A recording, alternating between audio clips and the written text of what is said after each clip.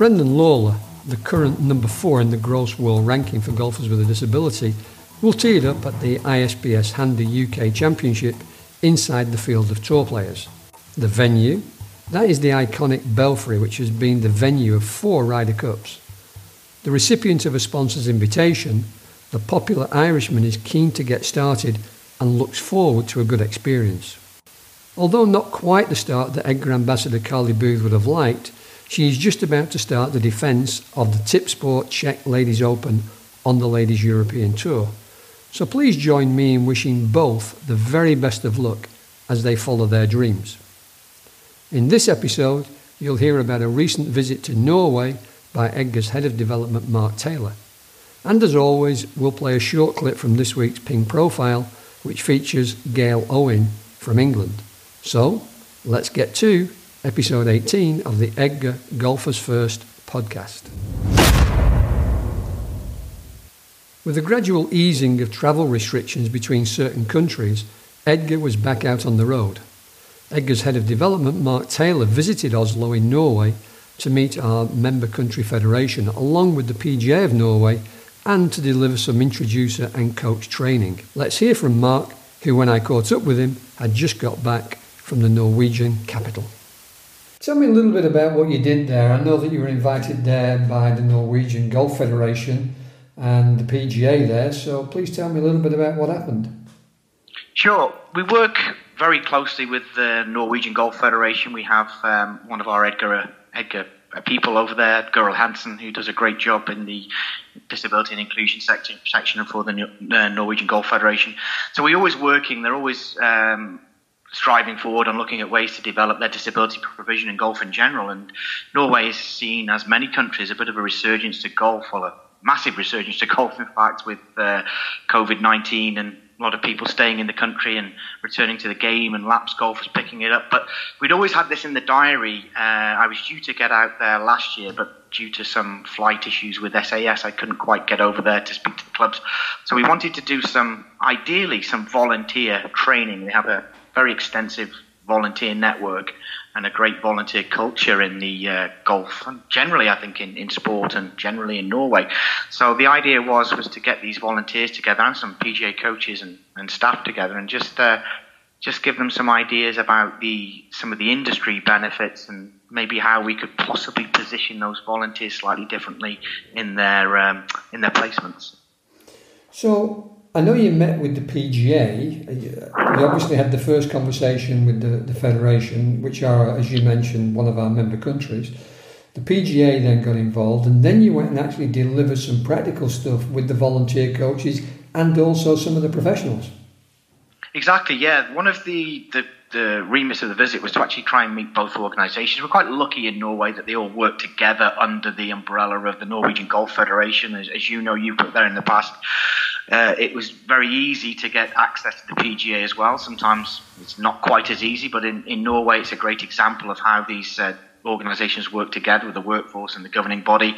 So on Friday I was able to talk to the Norwegian PGA, both face-to-face and I had about 10 people in total on a virtual call as well. And really that was to showcase some of the work that we'd introduced regarding our education programme, our specific coach education program. That encompasses volunteers as well, but we've also put together some pretty nice content for PGA professionals to help them concentrate on specific impairments and really look at, generally after completing some of our courses, hopefully becoming more rounded coaches from this. And the PGA were very interested in hearing about the stuff we developed, some of the potential educational opportunities we have with our How I Play model.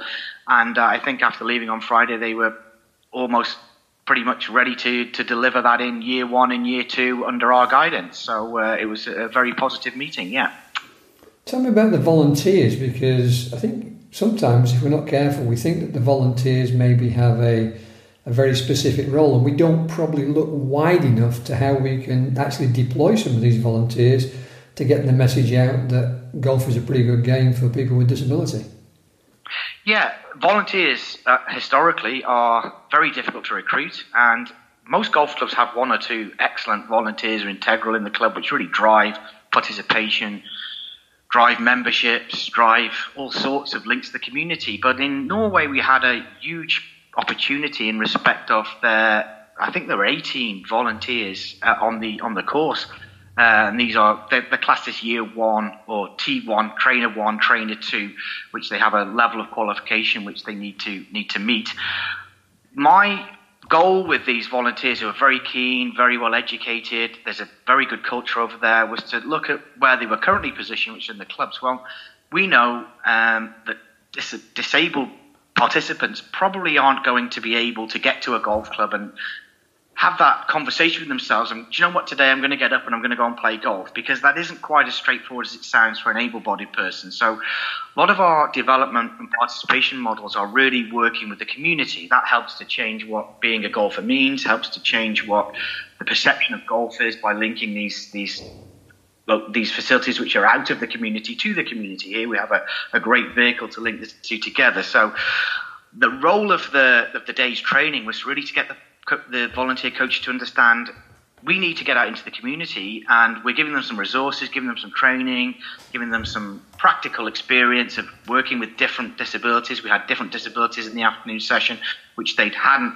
encountered before. So we had a very good reflective and feedback session around that. And really, Tony, just drew the skills out of them. They were excellent at setting sessions up. They've been very well trained in that. Just a matter of them understanding and really working on that communication, that rapport with the player, which I think has really brought them on, and all of them were really keen to do something. And I think working with the Golf Federation as well behind them, we've got a tremendous opportunity here to drive that forward and get golf to many new disabled people in Norway, but not just that, even their families as well. I think that's a huge thing that we very often take for granted, is we're bringing other people to the sport as well, if we can give them the first contact in the community, wherever that may be, in a park, in a hospital, in a rehabilitation centre, wherever it may be.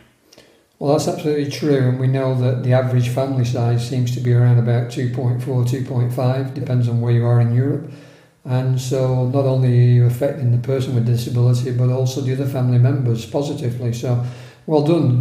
I'm sure you were glad to get back out there and do a little bit of work face to face. Yes, it's been fantastic to actually get in front of an audience again. I mean, we've delivered some good projects virtually, but it's not quite the same as being in front and seeing the people and being able to interact with them. And the whole program around that we've put together is giving them that awareness and experience that they need to give them the confidence more than anything to go out and say, do you know what, I can teach people with disabilities, because actually it's not much different what I do anyway. I just have to understand there's a process to this. I might need a little bit more time. I might need a little bit more extra planning, but it's not that different, and that's what we're trying to get across. And I think that also rolls over to the PGA coaches that were on the training as well. They were taken aback. Actually, I thought it was a lot more complicated than this, but it isn't. It's just what I do. Excellent. Well, thanks for your time, Mark. Thanks, Tony. Great to speak to you. Speak to you soon. Every fortnight, EDGA publishes a Ping profile, and this week we share the story of Gail Lowen from England. Here's a short excerpt from a recent interview. I remember I was at work, I remember it so clearly, and I walked over to the pro shop to do something, and I didn't know at the time, but I had double vision, and it felt like half of my head was different sizes. Right. And I literally just phoned my dad and said, come and pick me up. Something is not right with me.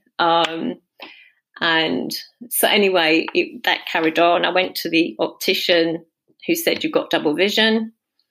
So they sent me to the hospital, eye clinics, whatever, and had a CT scan, had an MRI.